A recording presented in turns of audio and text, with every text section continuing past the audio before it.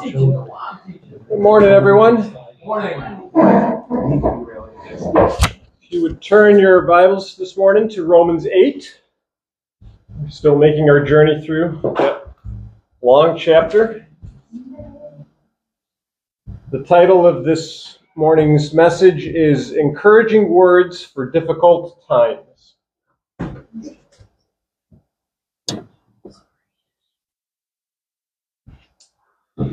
We'll be looking at Romans chapter 8, verses 26 through 28.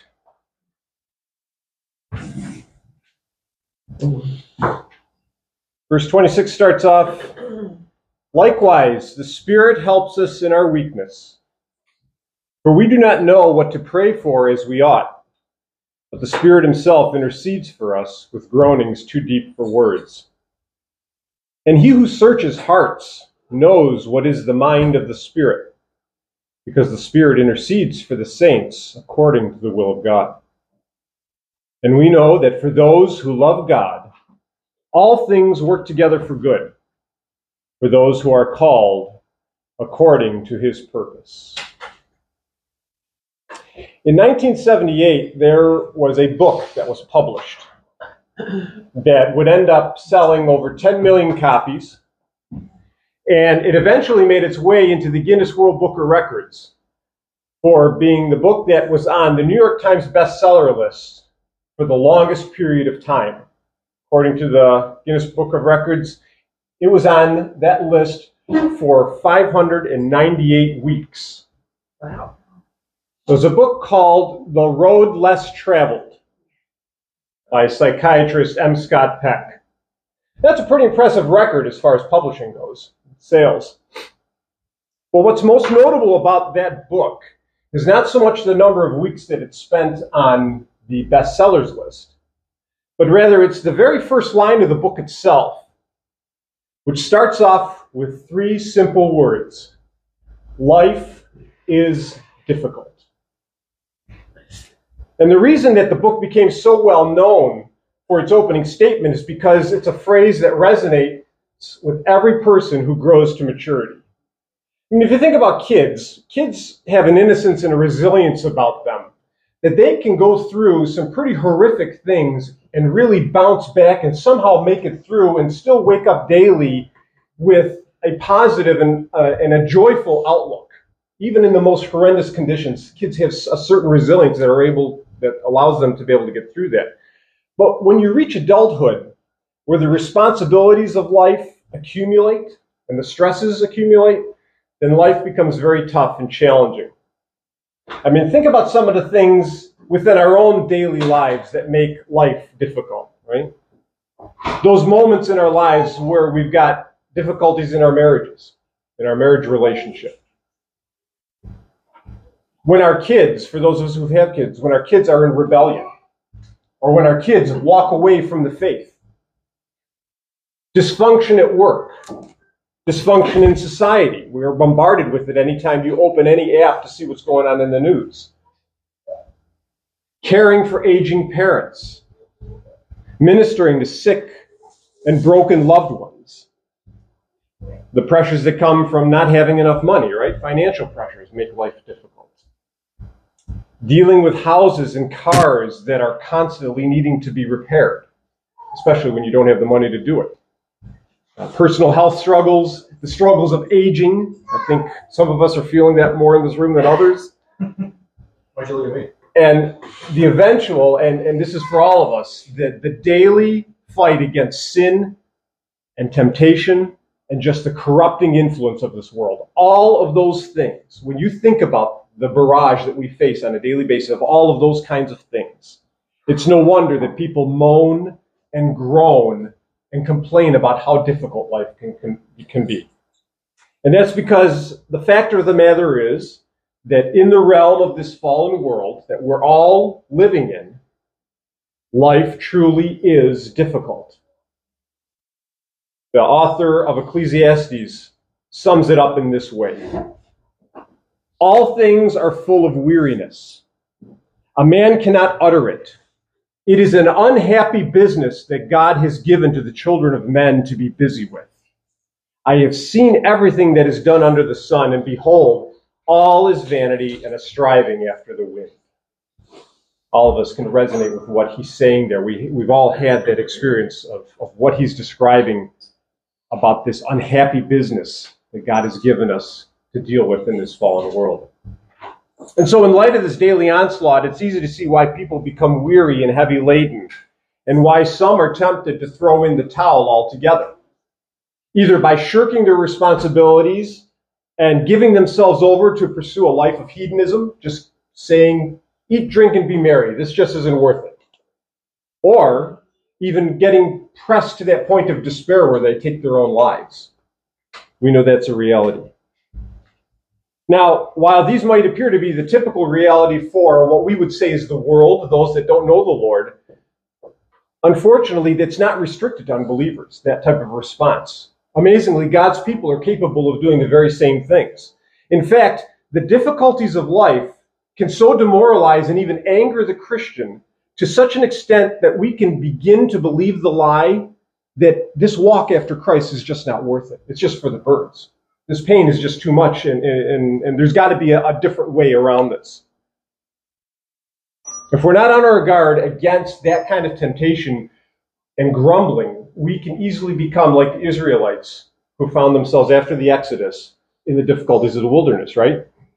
When they experienced the difficulties and discomfort of the wilderness, it wasn't long before they lost sight of who it was that just rescued them out of the tyranny that they were under. And they began to pine for the meat pots and the bread that they had back under that tyranny back in Egypt. Somehow, that life that they were crying out to God for to release them from, they somehow wanted to go back to that again, because life in the present circumstance they deemed was too difficult. We have to remember that weariness of soul can become a gateway to the great temptation of abandonment. You hear about people apostatizing all the time, right? It often results because life becomes difficult. And all of a sudden, their view of what the Christian walk was supposed to be like finally loses its luster. And they begin to show themselves for who they really were. Never with us. They went out from us, but they were never of us, as John says in his first epistle. People abandon their jobs and their marriages and responsibilities because those things have a way of becoming hard and wearisome over time. And the easiest way to get relief from that difficulty is just to cut yourself loose from it, to just bail out, to cut and run. But thankfully, the psalmist was moved by the inspiration of God to remind us of the proper remedy that we as God's people have when we have weariness in our soul. And he gives us that in Psalm 119, verse 28. He writes, "My soul is weary with sorrow. Strengthen me according to thy word." It's an acknowledgement that he's weary with the sorrow of this world and the things that happen to us. But then he doesn't run. He turns to God and he cries out to God in prayer saying, "Strengthen me by your word." When life is exceedingly difficult and we're tempted to give up, God has given us a powerful resource to turn to, and that's the text of the Old and New Testament. It's the truth of his counsel that gives us the perspective we need in those moments, and the strength to not only hang in there, but also to prosper. He makes it possible for us to prosper in the midst of difficult times. And that's what we've been given in these verses that we read this morning in Romans, verses 26 through 28. Through the Apostle Paul, God has provided to the persecuted and heavy-laden church of Rome at that time, and then by extension to us as we're reading it now in this New Testament context. He's given us the words of truth that will strengthen our weary souls and that'll help us flourish in the midst of any difficulty that we experience under the sun in this fallen world. So let's kind of walk through these passages together and see what this encouragement is, what this strength is that God has given us through his word. Look at verse 26 of Romans 8, the beginning of it. He says, "Likewise the Spirit helps us in our weakness." I mean, what a great first word of encouragement. In context, if you remember the last time I taught in Romans, Paul's just been talking about how we, the blood-bought children of God, along with all of creation, are groaning inwardly as a result of being subjected to the futility of this world. Right? It's part and parcel of living in a fallen world that it's going to be difficult. Things are not as they should be. We talked about that last time. Sin has ruined everything and made life difficult for everyone and everything. Nothing is as God has originally intended it to be. And so when you look at verses 19 through 23 in Romans 8, we see that creation is waiting. Remember, we said with eager longing, as if creation's on its tiptoes, waiting for that day to come. Creation is waiting to be freed from the bondage of corruption that it's currently in as a result of the fall.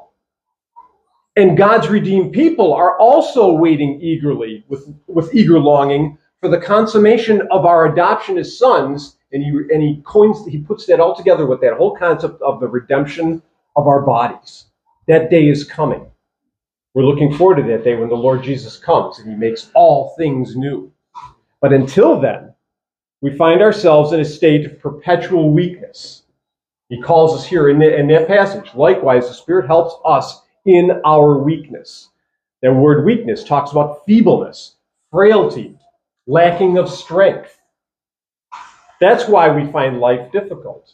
Because we, everyone in this room, even at the strongest, are weak. George Costanza's father was right. You're weak. And that's all of us. We in and of ourselves, we lack the strength to handle life with any sort of ease. We have moments where things are easy, but there's a lot of moments where things are hard. But God in his kindness has given us his Spirit to indwell us that strengthens us in that weakness. It's the fulfillment of the promise that the Lord gave to the apostles and to the church at the Last Supper. In John 14, you remember these words that Jesus spoke. He said, I will ask the Father, and he will give you another helper to be with you forever. Even the Spirit of truth, whom the world cannot receive, because it neither sees him or knows him. You know him, for he dwells with you and will be in you. The Holy Spirit, who has sealed every believer and indwells every believer. We are the temple of the Holy Spirit. The Holy Spirit is the source of the power from on high that Jesus promised to give every one of us who have trusted in the Lord Jesus, so that we might live victoriously in this fallen world. And so it's by his very presence within us that the Spirit helps us in our weakness. So how is it that he helps us in our weakness? Well, if we were to just focus on that topic alone, there would be multiple sermons. So we don't have the time for that. But let's review on what God has given to us about this truth, about how the Spirit helps us, by looking at just what he's told us about the Spirit's ministry in chapter 8 alone, of what we've just been going through over the last few weeks. So if we turn to Romans 8, we will see these 5 ways that the Holy Spirit helps us in our weakness. First, the Holy Spirit sets us free from the law of sin and death. We find that in verse 2 of chapter 8. For the law of the Spirit of life has set you free in Christ Jesus from the law of sin and death. The only thing that the law could do was condemn us before our conversion to Christ. All of us were guilty before the law because all we could do was sin. But by the Spirit's work of regenerating us, granting us the gift of faith, and then upon believing, when he applied the righteousness of Christ to our lives, he freed us from the law of sin and death. Just in that moment. We were weaklings, unable to do that on our own, and yet by the application of Christ's righteousness to our life through faith, he has done that for us. He helps us in our weakness in that way. But not only in the way of setting us free from the law of sin and death, the next thing that the Holy Spirit does, as given to us in Romans chapter 8, is that he enables us to experience life and peace now. Look at verses 5 and 6 of Romans 8. For those who live according to the flesh set their minds on the things of the flesh. But those who live according to the Spirit set their minds on the things of the Spirit.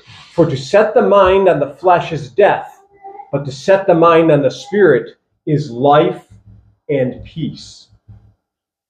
So living according to our sinful desires and our fleshly drives, which is the only way that the unregenerate can live, all of that leads to nothing ultimately but death, is the way the Scripture describes it.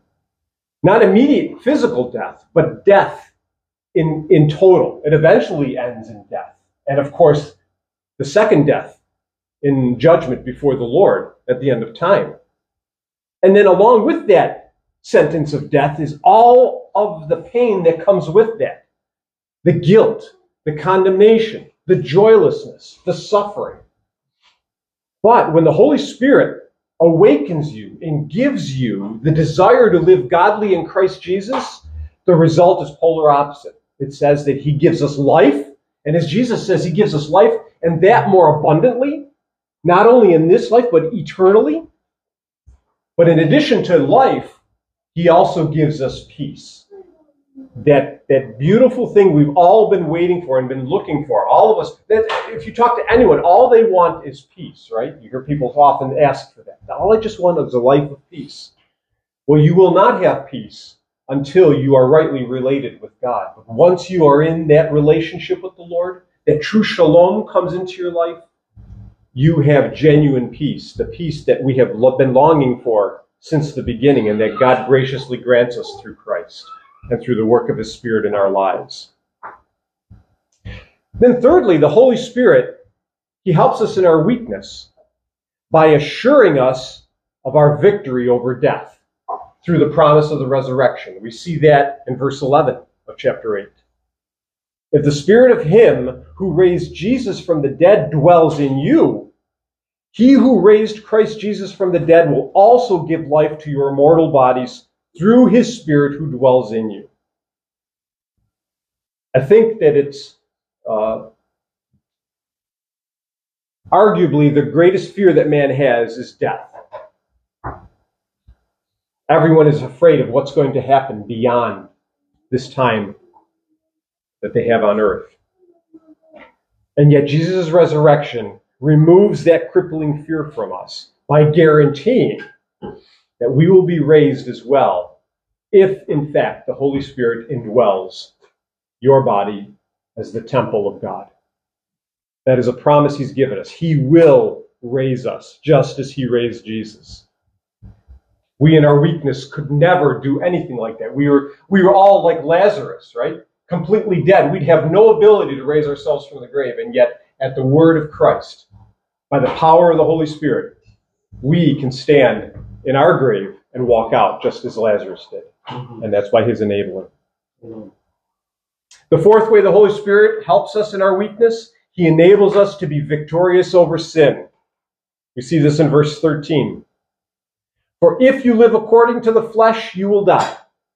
But if by the Spirit you put to death the deeds of the body, you will live. So on our own, again, we can't help but sin, right? In our unregenerate flesh. We just can't help it. It's just part of who we are. But with the indwelling power of the Spirit, we can put those sinful deeds to death, and we can live increasingly sanctified lives. He's empowered us to live obediently unto him. There is no can't in the Christian life any longer. He's enabled us by his power. And then lastly, we see in verses 16 and 17 that the Holy Spirit bears witness to the fact that we are God's kids. The Spirit himself bears witness with our spirit that we are children of God. And if children, then heirs. Heirs of God and fellow heirs with Christ. God, we know from the Scriptures, bless you, cannot lie. Therefore, if he testifies within us by way of the Spirit that we belong to God as his adopted children, That is a sure thing. Totally guaranteed. If you're looking for a sure thing in this world, just look to God's word and his testimony about you being his child. If his spirit is testifying to your spirit that you are his child, it is a done deal. There's nothing that can break that. Talk about assurance. Talk about blessed assurance. And that's, again, nothing that comes from us. It is an assurance that is fully guaranteed by him and him alone. That is genuine rest. These are just some of the ways that the Holy Spirit ministers to us and blesses us in our weakness. But this passage doesn't stop there. Paul further encourages us by giving us one more significant way in which the Spirit comes to our assistance. And that's in the spiritual discipline of prayer. We see that in verses 26 and 27 of Romans 8. And I'll read that again for us. Likewise, the Spirit helps us in our weakness, for we do not know what to pray for as we ought. But the Spirit himself intercedes for us with groanings too deep for words. And he who searches hearts knows what is the mind of the Spirit, because the Spirit intercedes for the saints according to the will of God. You know, as easy as prayer may seem on the surface, I think everyone in this room would agree that prayer can be a very challenging discipline to be involved in. I mean, it's more than simply reciting some memorized, pious-sounding words, like many are taught as kids, to just do something rotely, and they think that is prayer, just by mouthing those words. Or like what Jesus was warning his disciples against on the Sermon on the Mount, talking about prayer being nothing but vain repetition. Just because it sounds pious and holy does not mean you're actually praying unto God. Prayer is actual communication with the Almighty, with the one who created all that we see even before us, and everything that we even don't see, all that is seen and unseen, right? Mm-hmm. Prayer is communication with that being. And the way that it works is that God speaks to us first. How? He speaks to us in his word. And then, like in any conversation we might have with a loved one, we're to speak back to God. But what we say should be a response to what he has first spoken to us. Mm-hmm. Prayer is not a time for us to simply dump our every desire upon God, believing him to be some kind of a genie that is there to fulfill every wish that we have. That is a worldly understanding of who God is. As Jesus taught us, prayer ultimately is a time where we are to ask for God's will, not our will to be done.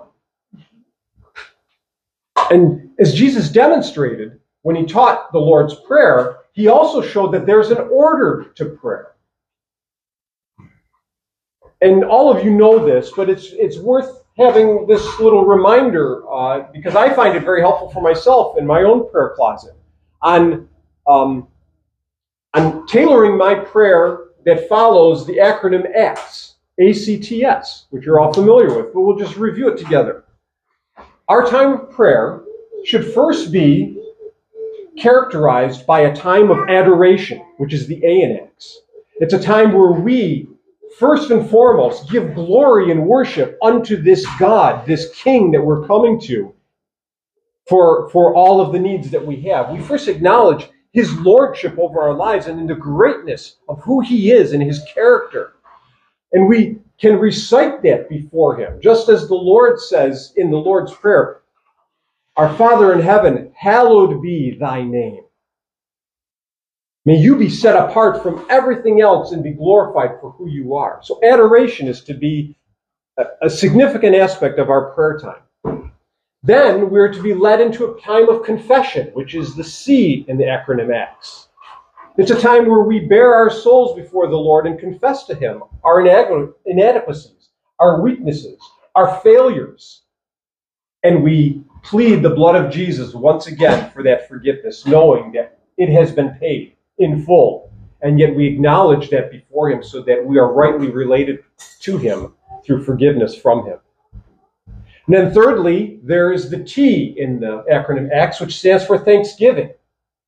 Taking the time to thank the Lord for everything that he's done for us already.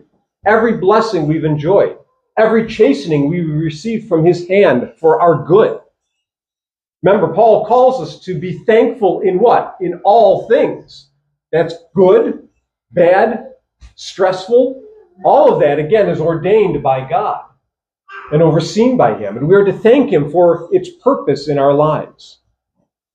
And then lastly, we come to that point where we bear our soul to him in terms of our needs. And that's supplication, the S in the word acts, where we finally cast our cares and our needs upon him, just as the Lord taught us in the Lord's Prayer, give us this day our daily bread. The Lord knows that we have needs, and we are to come to our Father for those needs. But there's a proper place for us to begin to ask for them, and it's after we've acknowledged who he is in our life. So while having a guide like that, it's helpful to us, right?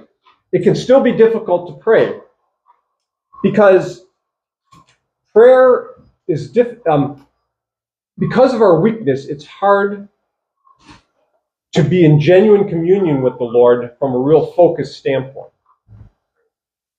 And also, it's hard for us to know even what to ask for in our prayer. I don't know if you've ever been that way, but sometimes I'll get into prayer and I know there's so many things that I should be praying about, but you have that blank slate. It's like, oh my gosh, where do I even begin?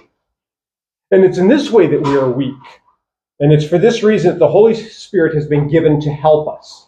That word help is defined as heaving with us, helping us to lift a burden. And when I read that definition of help, it made me think of Simon from Cyrene, who's plucked out of the crowd by the Romans to what? To help Jesus carry his cross on the Via Dolorosa.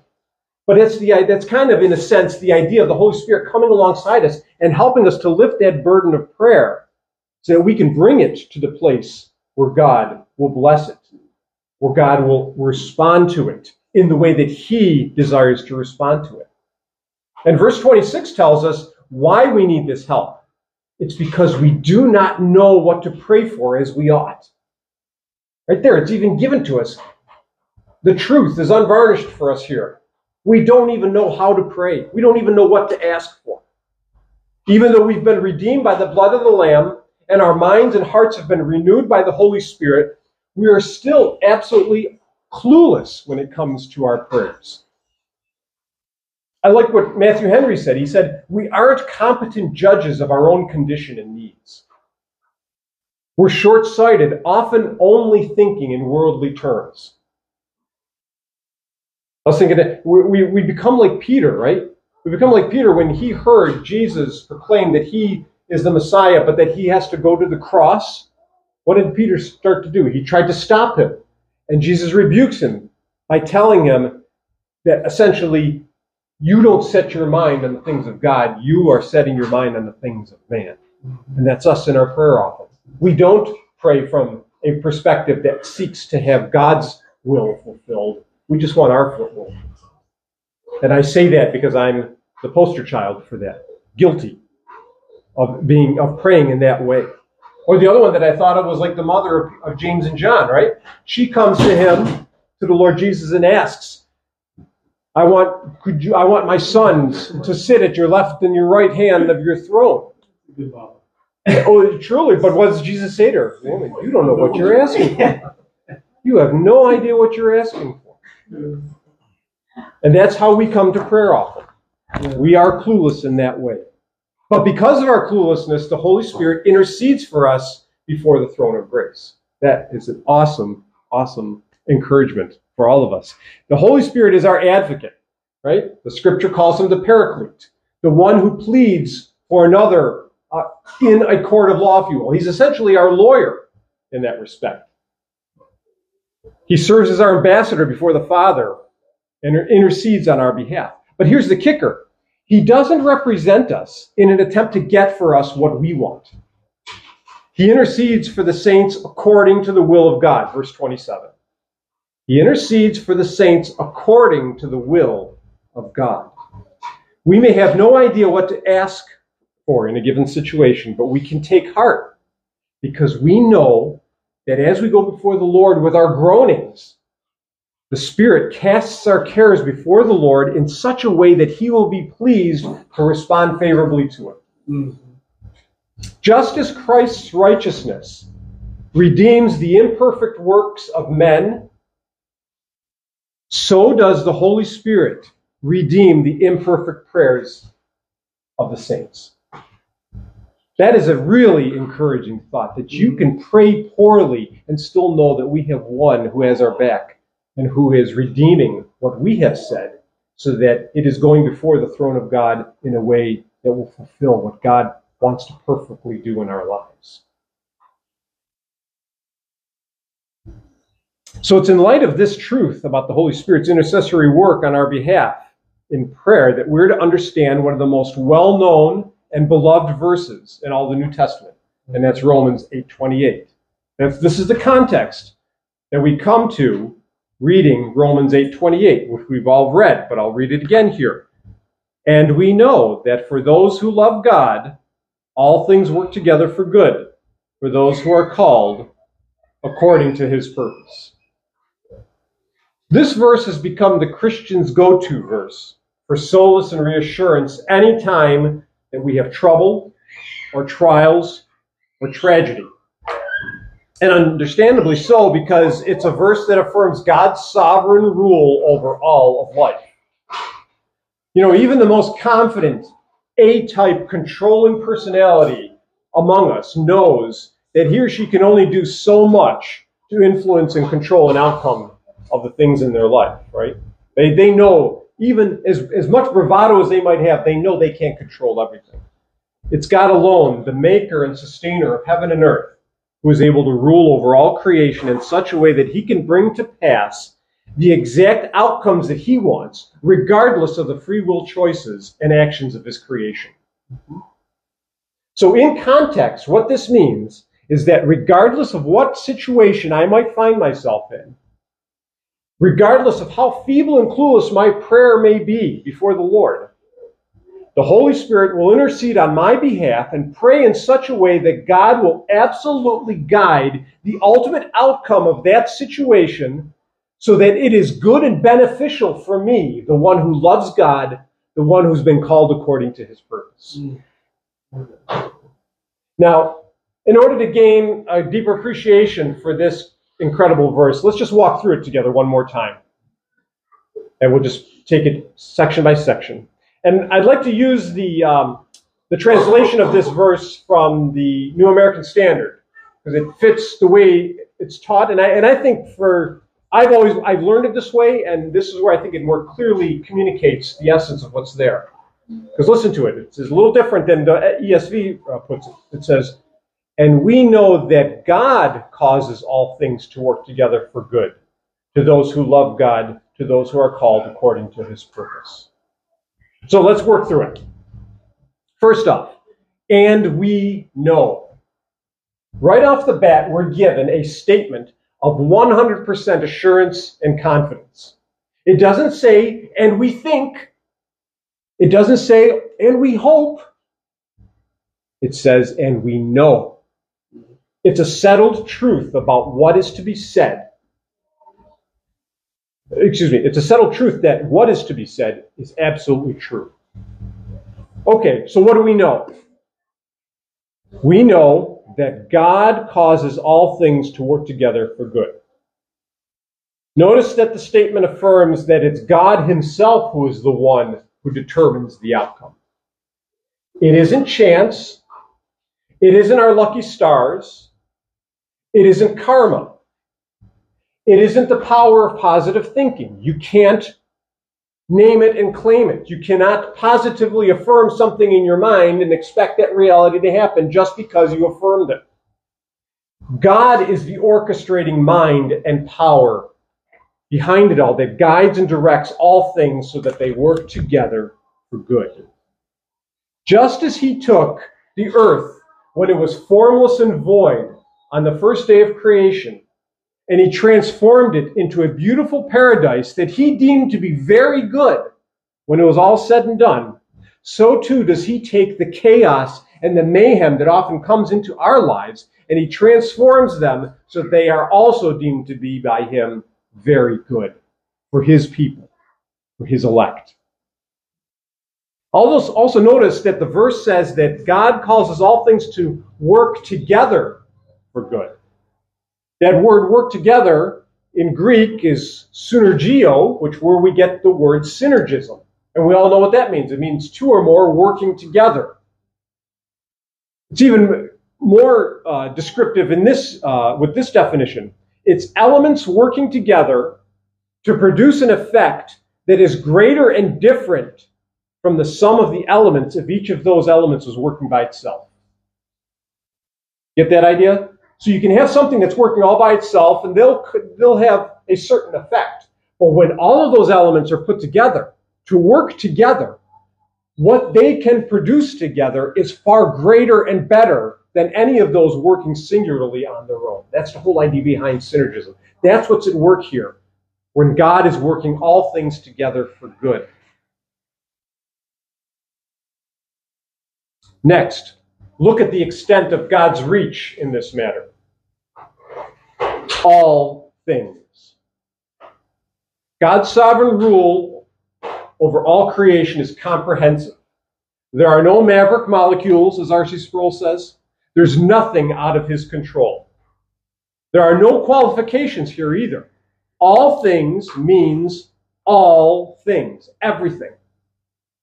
You know, when we buy something, we get product warranties, or you get a coupon, right? You go into the store with a coupon. There's always that mouse type that's on there. And you go up and you're thinking you're going to get a 30% discount on a product you're going to buy. Oh, no, sir, that doesn't qualify for Levi jeans and, Calvin Klein this and blah, blah, blah, blah. Because there are qualifications to those coupons. When it comes to this promise from God, there are no qualifications. When he says all things work together for good, he means all things. That means that any temporary harm, evil, or suffering that's experienced will absolutely be used for a good and redeeming purpose. No situation will be overlooked or neglected. Everything will work for good. And then lastly, who's this incredible promise made for? Who are the beneficiaries of this promise? I mean, does everyone on earth get to claim the assurance of this promise? No. The promise is for one specific group of persons. Those who love God, those who are called according to his purpose. In short, this is a description of the elect. The people chosen before the foundation of the world and who were redeemed by the Lamb of God on Calvary's cross. That's who this verse is made for. And we know that it's referring to the elect because it's the elect that are the only ones who can fulfill, who fit the description that I just read. To those who love God. Think about that. In our unregenerate state, we are enemies of God and we hate him. We're in rebellion against him and we want nothing to do with him. In fact, if he was here right before us in our unregenerate state, we would as a mob kill him. And in fact, that is exactly what happened at Calvary. But it's because of the fact that he first loved us and poured his saving grace upon us that we were enabled to love him in return. 1 John 4:19, we love because he first loved us. And even more directly, Romans 5:5, God's love has been poured into our hearts through the Holy Spirit who has been given to us. It was his work. He poured that ability to love him into our hearts. It's only the elect who truly love God. And then secondly, to those who are called according to his purpose. When God calls a person unto himself, it's never on a whim. And it's never so that the person could live for themselves. God's on a mission to redeem the elect, to build his church, to destroy the works of the devil, to usher in his kingdom, and to replace the present created order that is cursed with a glorious new heaven and new earth. And he has chosen a called out people to follow him and to participate with him in that incredible work. And so it's only the elect who are called by God not only for salvation and not only to love him, but also to fulfill the greater kingdom building purpose that he's ordained for each of them, for each of us to be involved in. So I said at the beginning that the title of this message was Encouraging Words for Difficult Times.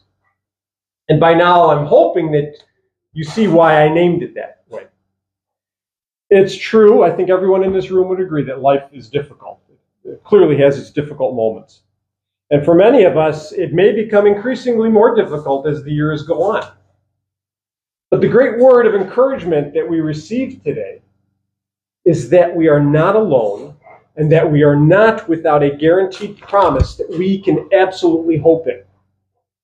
First, we've been given the assurance that God himself is interceding on our behalf. We know from this passage that the Holy Spirit intercedes for the saints according to the will of God on our behalf, right? But also we're going to see as we make our way through Romans 8 that it's not only the Holy Spirit within us that is interceding for us, we have a great high priest who is currently in the heavens interceding for us before the Father. Both the Son and the Holy Spirit are both at work interceding for us, the blood-purchased children of God. But then this means that no matter how weak we may feel that we are in a moment, we know that the Lord himself totally has our back. He is, as we will see in Romans, he is for us. And he's actively at work helping us in the midst of our difficulties. And then secondly, we've been given the great promise that no matter what situations, predicaments, or circumstances we end up facing in life, God will absolutely work each of those situations, predicaments, and circumstances for an outcome, for a purpose that will be blessed with the glorious benediction of very good by God himself. He is the one who works everything for good. And when God says it's good, we know it is good.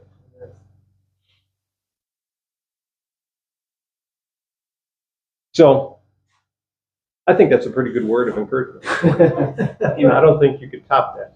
And I hope you walk away strengthened, especially in the midst of the next trial that you face, that you are absolutely not alone.